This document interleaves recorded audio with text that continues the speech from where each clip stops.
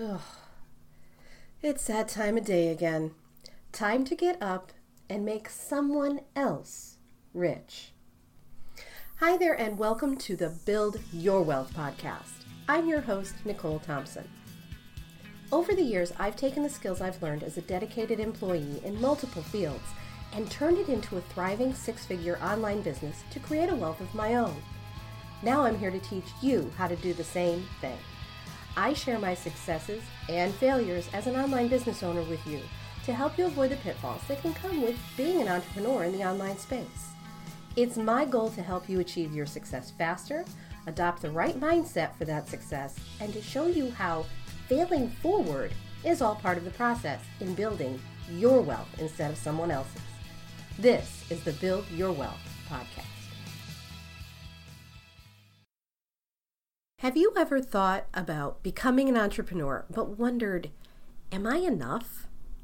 Thanks so much for tuning in today. I'm your host, Nicole Thompson, and I've made it my mission to help new entrepreneurs ditch the day job and create a successful online business to start having a life that they live on their terms. Last week, I released part 1 of this 3-part series where I talked about the question that burns so intensely in so many of our minds, am I enough? And I covered the topic of being a recovering people pleaser. So if you missed part 1, make sure you go back and have a listen after this episode. Today in part 2, I wanted to discuss another concern you might have about choosing an entrepreneurial lifestyle. Do I have enough education to be an entrepreneur?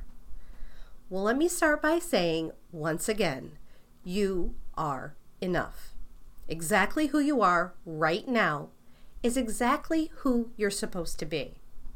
Can you do better? We all can. And the way we do better is to go ahead and take those leaps, make those mistakes, and learn from them. Go forward knowing more and be stronger than we were before. I'm a business owner. I've had my online business for just over 6 years as of the date of this recording. I've had some amazing successes with my business, but boy, let me tell you, I've had some big time failures with it too. So what's so special about me that I can be an entrepreneur? What makes me capable of having an internet business? How did I get qualified to do what I do? Absolutely nothing.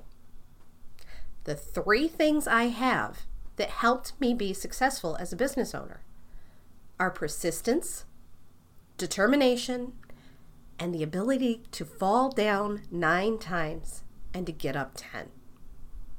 I don't have a fancy degree. I didn't go to college. To be completely honest, I dropped out of high school in the 11th grade. I ended up getting my high school diploma through a correspondence school. That was homeschooling back in the 90s before there was such a thing as online school for you younger folk who probably don't know what the heck I'm talking about. I've probably worked harder as an entrepreneur than I ever did as an employee.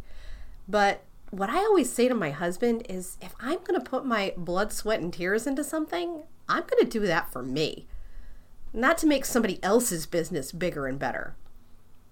I once heard someone say, I think it was Lori Grenier from Shark Tank, entrepreneurs are the only people who work 80 hours a week to avoid working 40 hours a week. That couldn't be more true. Now, having a lesser education, I hope you heard those air quotes there, doesn't mean that you're not qualified to be an entrepreneur. You have your own way of doing whatever it is you do.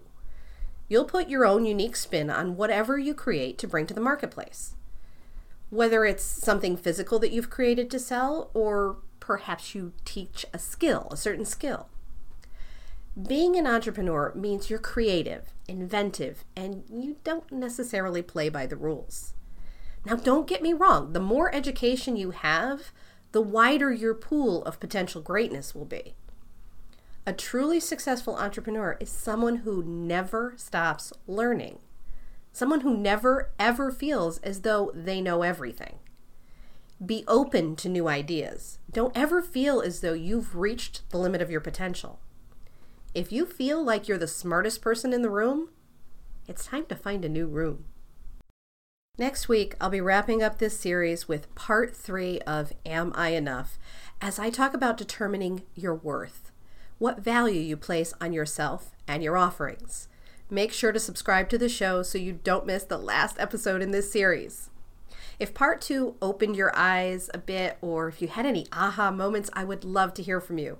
Please consider leaving me a review. What you think of my show means the world to me, and I hope I'm adding some amazing value to your week. Thanks so much for tuning in today. I'll catch you on part 3 next week. You've been listening to the Build Your Wealth podcast. Thank you so much for tuning in today.